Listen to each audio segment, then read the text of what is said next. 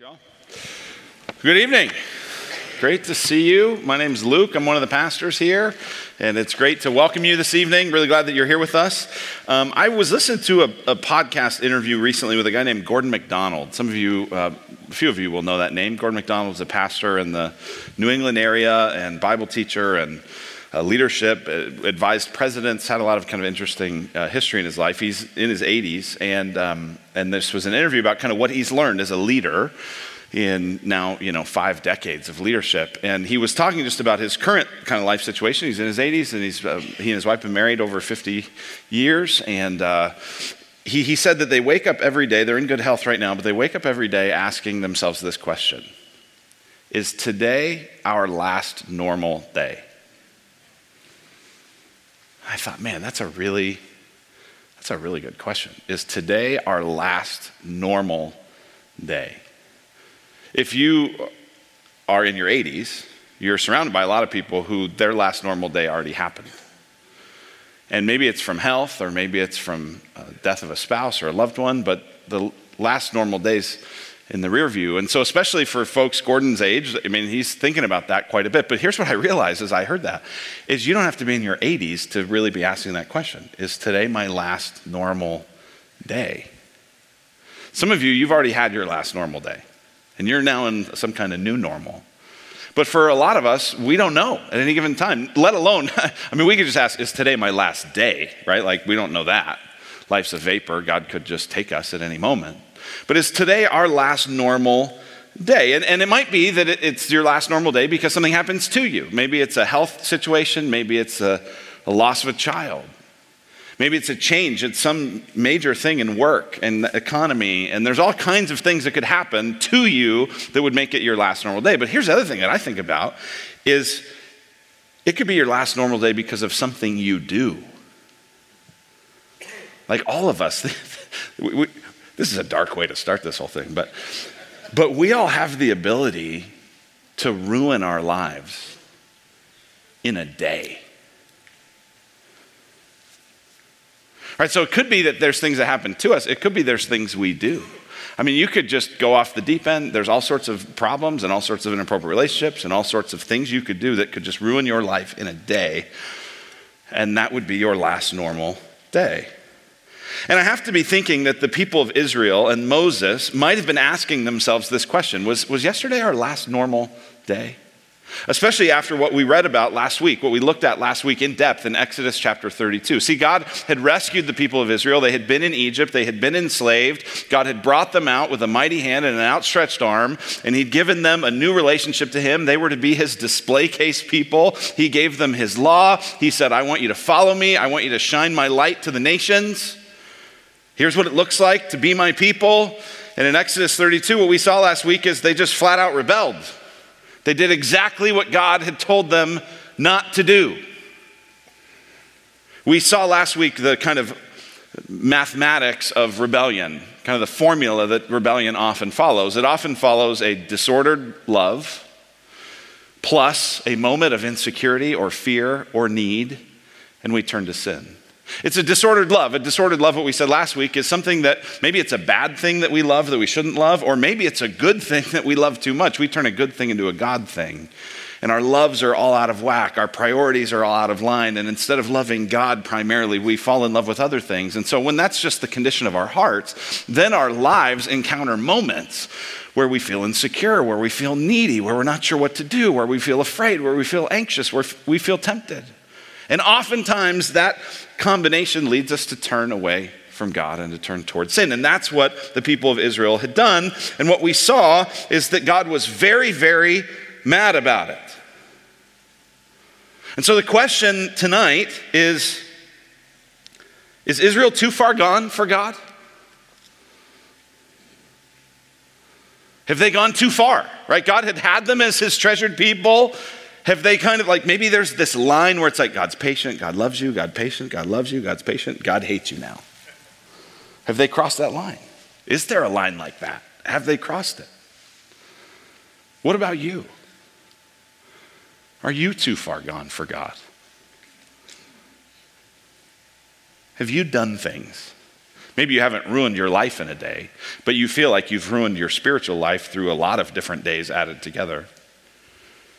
And you say, well, I can maybe remember a time when I felt close to God, but I don't have those days anymore. I'm too far gone. Maybe you've never had that, but you think, I could never have it. I mean, at best, maybe God would sort of keep me at arm's length, maybe forgive my sin, but I could never have a close relationship with God. I could never have a time where it felt like God really wanted to be with me. I just couldn't do that. I've gone too far. Is that true? The answer tonight is a resounding no. Here's the good news tonight. Reconciliation with God is possible. Reconciliation with God is possible, and we're going to look tonight at 4 different things that happen related to reconciliation with God. Exodus is concluding this. This is how we're going to finish this series, and so we'll look at these 4 things in just a moment, but first let's pray. Let's ask for God's help as we get into these. Let's pray. Father, thank you for your grace to us, your kindness, and thank you that we can't get too far away from your reconciling love. God, we try, we run, we love other things besides you, and yet we are thankful tonight that you're merciful, that you're gracious, that you're slow to anger, that you're abounding in steadfast love. Help us to see that. Help us even tonight to experience in a fresh way reconciliation with you. We ask it in Christ's name. Amen. Amen. So reconciliation with God happens, 4 things involved with that. The first one is this. Reconciliation with God happens when you treasure God more than his blessings. When you treasure God more than his gifts. That's really what repentance is when God becomes your treasure more than the stuff God gives you. God was very upset with the people. It says in Exodus 32, verse 10, God says to Moses, hey, leave me alone that my wrath may burn hot against these people and I may consume them in order that I may make a great nation of you. See, here's what God was thinking. God was thinking, you know what? I am so mad at these people. They have done exactly the thing I told them not to do. Their hearts are hard. They've been grumbling against me the whole way, but I've had it, and I'm going to wipe them out. And Moses, I'm going to start over with you. And listen, I've done this before. I did it with Noah. Wiped everyone out, starting with him. I'm going to wipe everyone out. I'm going to start with you, Moses. And we'll see in a minute how Moses intercedes and Moses gets involved and says, hey, God, don't do that. And God does relent. He doesn't wipe the people out as he says he's going to, but it's not really clear when chapter 32 ends, what's the relationship with God going to be like? And are they going to be forgiven? Is it going to be restored? It's not really clear. And so here's what we read in Exodus 33, verse 1. It says, the Lord said to Moses, depart. Go up from here, you and the people whom you've brought out of the land of Egypt, to the land of which I swore Abraham, Isaac, and Jacob, saying to your offspring, I will give it. Ooh, okay, so this feels like good news. He's going, all right, Moses, here's the deal. We've had enough time here at this mountain. It's time to go to the land that I promised to you and your ancestors. You're going. Get up, get ready. Verse 2. More good news. I will send an angel before you, and I will drive out the Canaanites, the Amorites, the Hittites, the Perizzites, the Hivites, and the Jebusites. All these ite people, right? All the termites and all the other ites, they're all going to go away. Like you're going to conquer them. You're going to have military victory. They're going to fight against you, but you will be successful. That's more good news. Verse 3, go up to a land flowing with milk and honey. Listen, Moses, this is a good land. I mean, this is prosperous. This is abundant. The crops and the animals and the soil, and it is amazing. And when you think about the gap between being enslaved in Egypt and being in a land flowing with milk and honey, man, this is amazing. God's saying, here's the deal, guys. I want you to go into the land I've promised. I'm sending an angel before you. You're going to have military success. You're going to have a land flowing with milk and honey.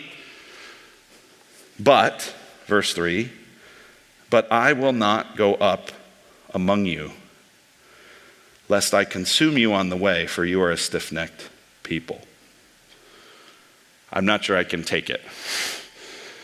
And so you know what? You guys are going to go. You're going to have everything that I told you you'd have. You're going to have everything you'd want. It's going to be amazing. But I'm not going. Let me ask you this. What if you could have perfect health, tons of money, healthy, happy children, great vacation, admiration from your peers, respect from your enemies, healthy relationships with your family and your friends and your neighbors and your coworkers. And you could have an easy death, just die in your sleep someday. What if you could have all that, but no God? Zero God. You get no God. You get all of that, but no zero God. Here's what I know. Some of us would be like, I know I'm in church, so I probably should say I don't want that, but I actually kind of want that. Like that sounds, if you knew how bad my life is right now, if you know how hard things are, if you know how stuck I feel, like of course I would take that deal. What about the Israelites? I mean, their heart seems so fickle, and just a minute ago they were worshiping a golden calf. How do they respond to this?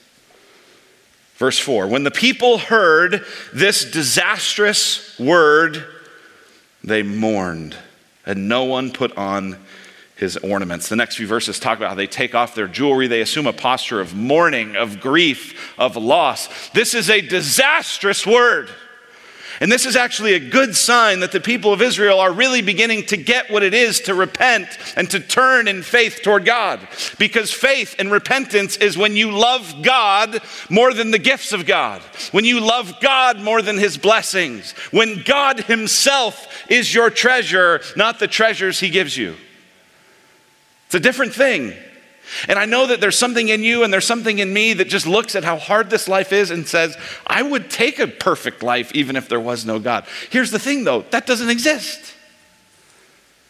And even the people who think they have it eventually realize that a life without God is still empty. Read the book of Ecclesiastes, that's what it is. The richest, the wisest guy who's ever lived, writing a memoir about how all that stuff didn't fill his heart. St. Augustine was the one who said, our hearts are restless until they find their rest in thee, O God.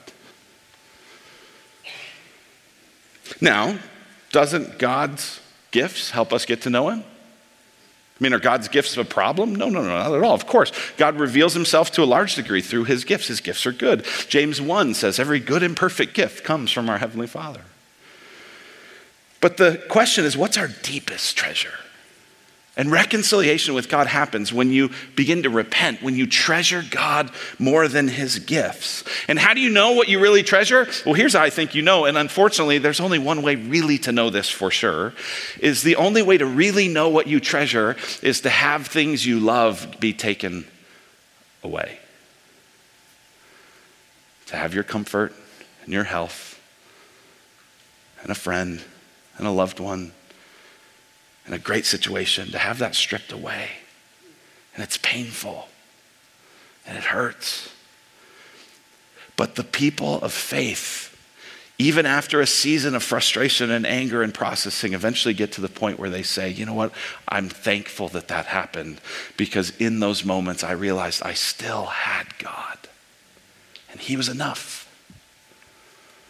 See, if we don't get to that point, if we lose things that are important to us and we only get angry at God and we stay angry at God, right? It's okay to be angry at God. The Psalms are filled with prayers of people complaining to God about stuff. But if we stay there for a long time, we get bitter and we get resentful, we say, oh, I don't believe that stuff anyway. You know what it proves? It proves that we married God for his money.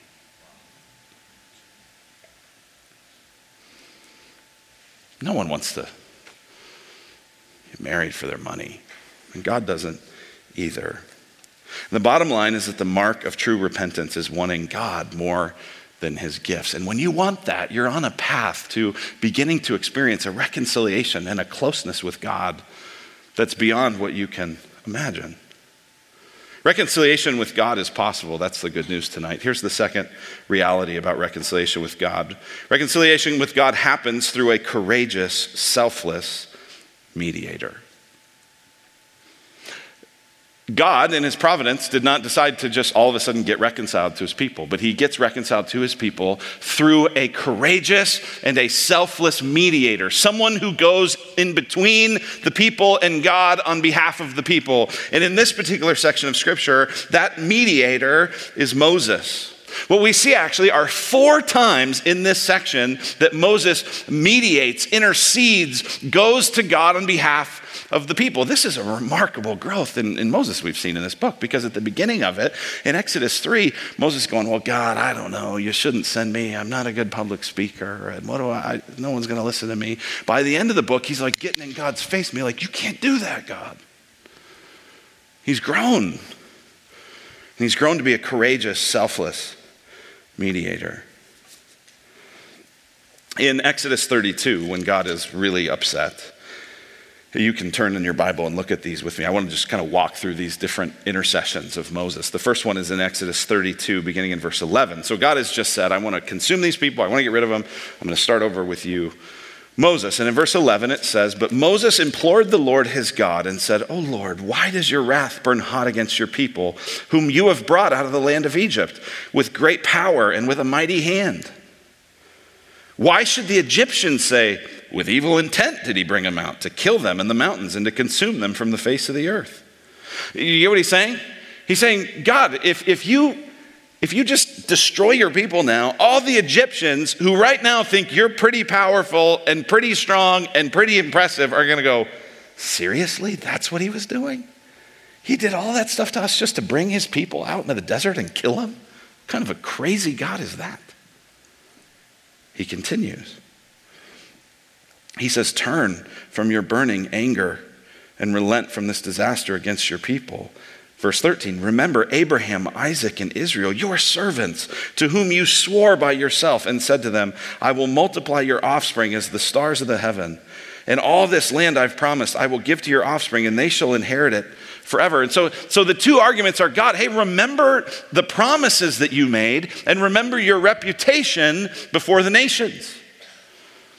And that's his first line of argumentation. Now, so here's kind of how I think about this whole thing. Molly and I are now at the glorious place in our lives. If you have enough children, the good part is eventually the older ones get to watch the younger ones for free. It is awesome. It's really wonderful. And we're beginning to experience the joy of that. And so I just want you to imagine that we get home, Molly and I get home from a date night, and we show up at the house, and Abby's been in charge, but we get home and it is obvious that everything went wrong. There are dishes broken, the cushions and the pillows and things are torn, and there's like drops of blood on the floor. And it's like something clearly went really, really wrong here, right? And so we are furious. How did this happen? You're all grounded. You know those plans we were going to make? We're not making those anymore. You're not going to that birthday party. You're not going to this thing. Give us that. Give us to your room, right? We're just furious. And so I imagine this set of intercessions like various of my kids coming to me and interceding. So the first one would be Abby comes and she says, hey, Dad, I realize you're really upset and we blew it, but listen, your honor's at stake. And you told us that we could go to that party, that birthday party. And you really aren't the kind of person that changes your mind on that stuff. And so I think you ought to do that, because what are those people going to think of you if you don't let us go to the party, right? That's kind of the first line of reasoning. First kind of mediation. All right, here's the second one. It's at the end of the chapter. It's in Exodus 32, verse 30. Here's the second mediation of Moses. This is courageous. This is selfless. The next day, Moses said to the people, you have sinned a great sin, and now I will go up to the Lord. Perhaps I can make atonement for your sin. So Moses returned to the Lord and said, alas, this people has sinned a great sin. They have made themselves gods of gold. But now, if you will, forgive their sin. But if not, please blot me out of your book that you have written. Wow, this is courageous. Because listen, here's God's idea. God's idea is, I'm done with the people, but I like you. I'm going to start over with you. And this is Moses saying, God, I hope you'll forgive all of us, but if you don't, will you kill me and let these people have you back? I mean, think about that. Rather than going, you know what, this is a good idea to start over with just me. I've been thinking that for a while. I mean, these people have been on my case for this whole time. They just complain about the water and the bread and there's no meat and we had it so good. Yeah, start over with me. Brilliant. But Moses says, no. God, if you would, kill me, sacrifice me in their place. Right, so this would be like my second daughter coming after we lose it. We get home and we're all mad. And my second daughter, Caitlin, she comes and she says, Mom, Dad, I know you guys are really mad and we all really blew it and everything went really wrong. But would you just punish me and let Abby and Caitlin and Mary, or Caitlin is the one, no, Abby and Mary and Hank, would you let them go? Right, I can't get the name straight because this would never happen. This is just... But you get like how amazed you'd be if that happened. You'd be like, wow, that's really selfless. That's amazing. All right, so that's the second one. The third and the fourth one are kind of similar. It's sort of the same argumentation that happens. The third one happens in chapter 33, verse 12. Right, this is where God has said, okay, I'm going to send you into the land, but I'm not going with all of you. And so Moses intercedes again. In verse 12, Moses says to the Lord, see, you say to me, bring up this people, but you've not let me know whom you will send with me. Yet you've said, I know you by name, and you also have found favor in my sight.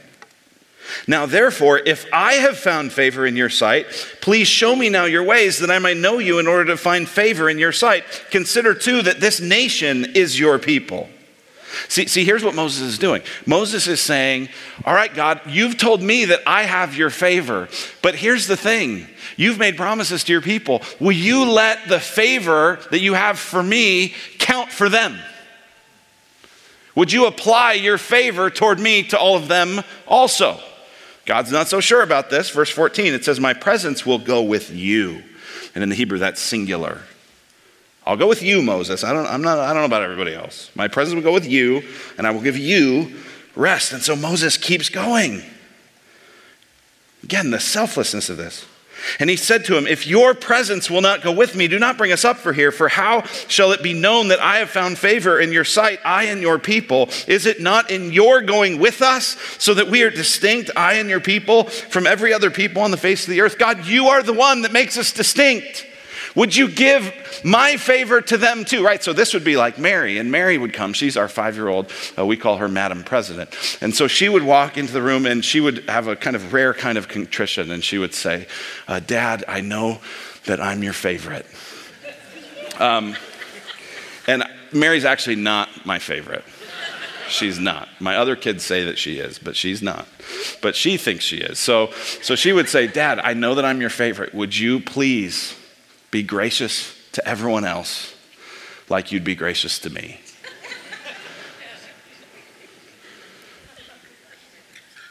And that's the argument he makes in the fourth one as well. That's in 34 verse 9. He says, if I've found favor in your sight, O Lord, please let the Lord go in the midst of us. For it's a stiff-necked people. Pardon our iniquity and our sin. Take us for your inheritance.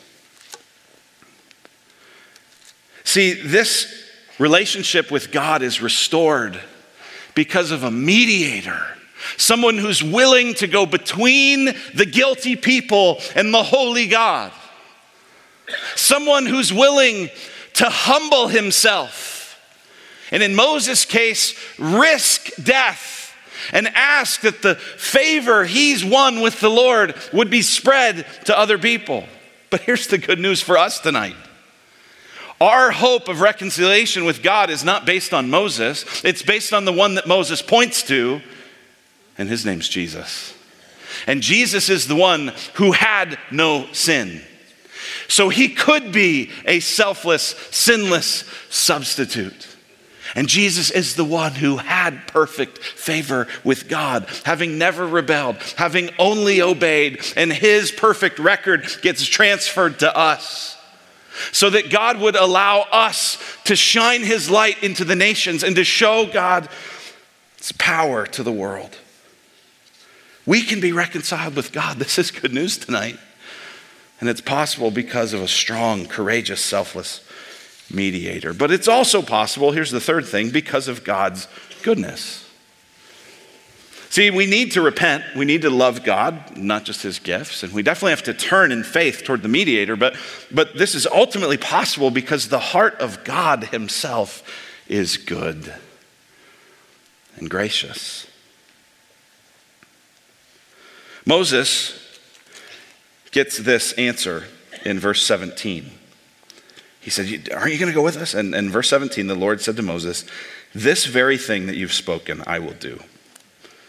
For you found favor in my sight, and I know you by name. Okay, Moses, you got it. I'm going to bless these people. I'm going to go with you. I'm not just going with you. I'm going with all y'all. And so Moses says in verse 18, please show me your glory. And there's this then remarkable scene where God says, well, you can't really see me face to face because no one can see me and live. So I'm going to tuck you in kind of behind this rock, and my glory is going to pass by, and I'm kind of cover you with my hand, and it's this kind of wild thing. And I've always only heard this taught as the idea that Moses just really wanted to know the Lord. So he said, show me your glory. But that doesn't make sense in this context. What's Moses doing here? Here's what Moses is doing. Moses is saying, God, I want a down payment that you're really going to follow through on this. You've told me that you'll do this, but I want to see it. And so here's the amazing thing. Look at the question or the request Moses makes in verse 18, and then look at God's response. It says, Moses said, please show me your glory. And God said, I will make all my goodness pass before you, and I will proclaim before you my name, the Lord. Whoa. Did you get that? Moses asked to see God's glory, and God said, I'll show you my goodness. Because when we think of glory, we think of might and power and strength. But here's the thing, might and power and strength that isn't good is terrifying. What makes God glorious is his goodness. And so it's in the heart of God. It's because of the goodness of God that ultimately these requests are granted. And I knew when I was growing up that there were certain parents I went to for certain requests. You guys had this when you grew up? Some of you have this now. I make sure I ask dad for this, make sure I ask mom for that. Because I know that depending on who I ask, it's going to depend the kind of answer I get, right? Because ultimately the request isn't even about the request, and it's not even about you, it's about the character of the person you're asking. Well, get this.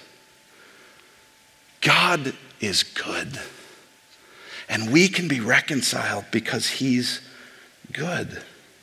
Did you see how God had said in verse 19, I'll make all my goodness pass before you, and I will proclaim before you my name, the Lord?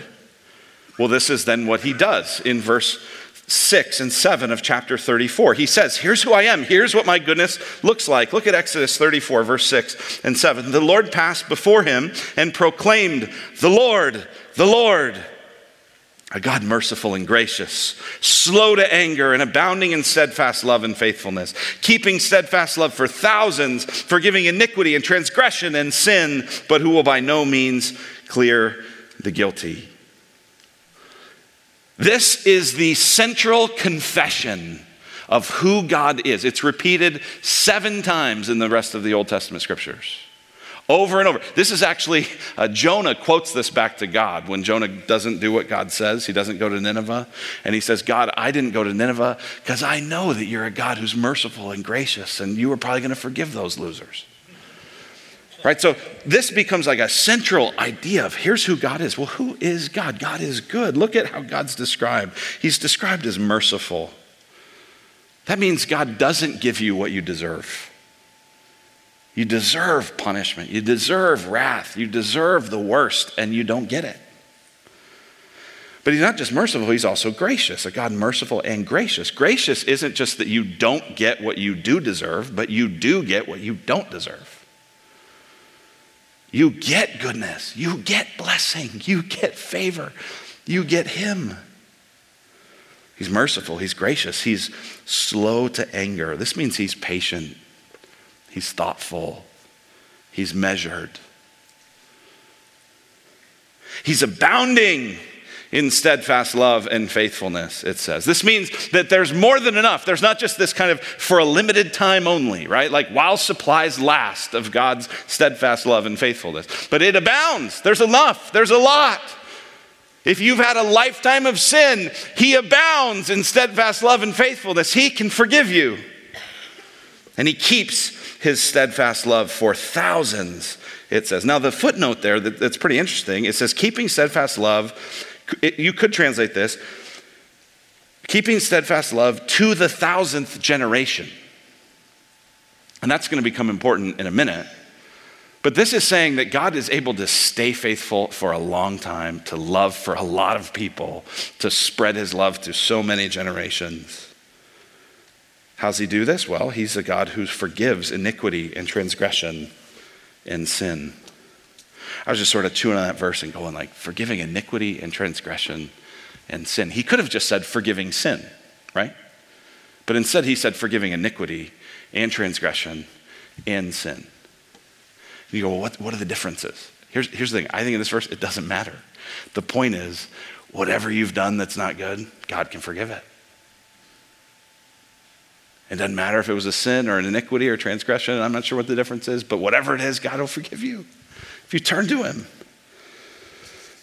And yet, here's this interesting tension, but while by no means clear the guilty, visiting the iniquity of the fathers on the children and the children's children to the third and the fourth generation. So God is just and God is fair. And if your father walks in a certain kind of sin, there's a good chance that you're going to be impacted by that sin, and that sin is going to be passed down, not in some sort of mystical spiritual way, but just the reality of growing up in a sinful, dysfunctional world. And God's not necessarily going to stop that.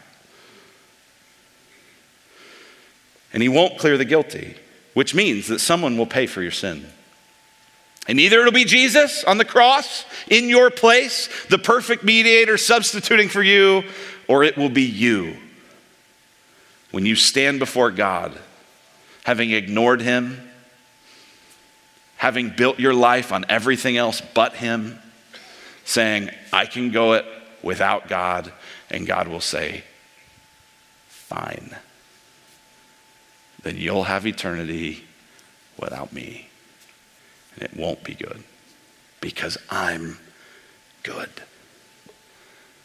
Now, I mentioned the generations thing, right? We're kind of thrown off by the end of verse 7 where it says, visiting the iniquity of the fathers on the children and to the third and fourth generation. But contrast that with what he just said earlier. He said, showing steadfast love and faithfulness to 1,000 generations, visiting iniquity and sin on 3 or 4. Here's the point of this. The point of this is that God is weighted toward wanting to forgive.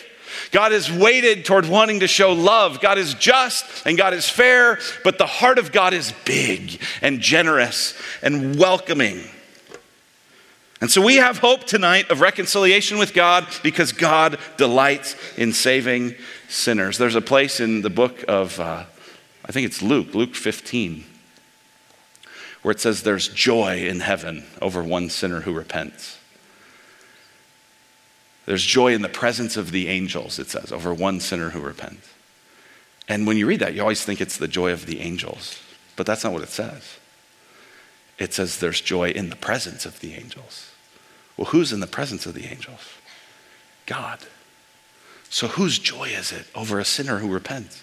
It's God's. This is our big-hearted, good God.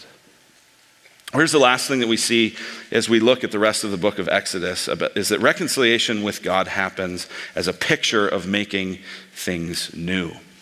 As a picture of making things new. So some of you are looking at this and going like, okay, we're in chapter 34, and there's like 35, 36, 37, 38, 39, 40. This is the last week, so you're just skipping this whole part.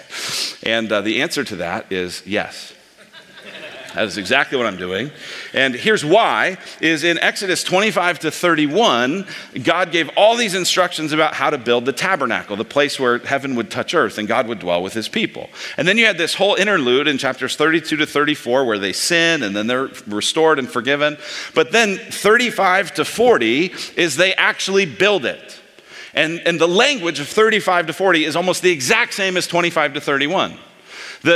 The key idea there is that they're actually obeying God. They're actually doing what God said. But I didn't feel like we needed to go back and re-explain all the things that we explained just a couple of weeks ago. But here's what I do want to make sure we hit, is that reconciliation with God happens as a picture of God making things new. This has been a big theme in the book of Exodus. As we kind of wrap up this book, here's kind of a summary thought on this whole book that we've been studying for these last 15 weeks. When God saves people, he makes them new as a picture of what God promises to do in making all things new.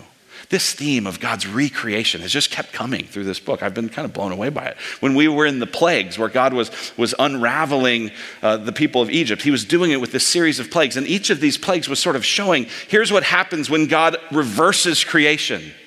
When instead of light, there's darkness. When instead of humanity having dominion over the animals, instead the frogs are teaming up and spewing out everywhere, and animals seem to be in control, and creation seems to be reversed. And then the restoring of the norms of creation was how God then showed grace and mercy to the Egyptians. We saw it with the people of Israel when they crossed the Red Sea. When they crossed the Red Sea, there was this echo to Genesis 1. In Genesis 1, it says that God separated the light from the light, and he separated the waters. And out of the waters emerged dry land. And then we got to the crossing of the Red Sea, and God separated the light from the light, and he separated the waters, and out of that came dry land, and they crossed. And it's a picture of how when God saves, he's making things new. The tabernacle was this little hot spot of the presence of God, this mini Garden of Eden with all that imagery to show that when heaven touches earth, God is making things new. Well, the book finishes along these same lines. There's an interesting place in Genesis 1 where it says that God saw everything that he had made, and behold, it was very good, and God blessed them. And in Genesis 2:2, it says that God finished the work that he had done. Well, listen to what it says in Exodus 39. And Moses saw all the work, and behold, they had done it as the Lord had commanded, so had they done it. Then Moses blessed them. Thus, all the work of the tabernacle of the tent of meeting was finished. And the people of Israel did according all that the Lord had commanded. Salvation is about God making us new. And this is good news, especially because we don't know if today's our last normal day. And if you're in a spot where you're looking in the rear view at your last normal day and you've had to get to a new normal, and you're thinking, I don't know if it's going to get better. I don't know if it's ever going to stop hurting. I don't know if I'm ever going to be healed. I don't know if the hole is ever going to be filled. Here's the promise of the book of Exodus, is that if your hope is in the mediator, the Passover lamb, the rock who is pierced to pour out water, the sinless, spotless sacrifice, the tabernacle, Jesus, if you're in him, he's making you new. And you do have a hope that goes beyond this moment and beyond this pain and beyond this new normal. And a new normal is coming. And it's a time when he'll wipe away every tear and he'll dwell with his people. We'll be his people. He'll be our God. That's our great hope. Let's pray. Father, thank you for the gift that this book has been to me, to our church family here. God, thank you for the way you've shaped us and taught us through the book of Exodus. Thank you for the way that it shows us that you're in the business of making us new. So God, we pray tonight that you would do that we would experience your salvation in a fresh way, that we would see Christ as enough, and that we would find our joy in you. We ask it in Christ's name. Amen. Amen.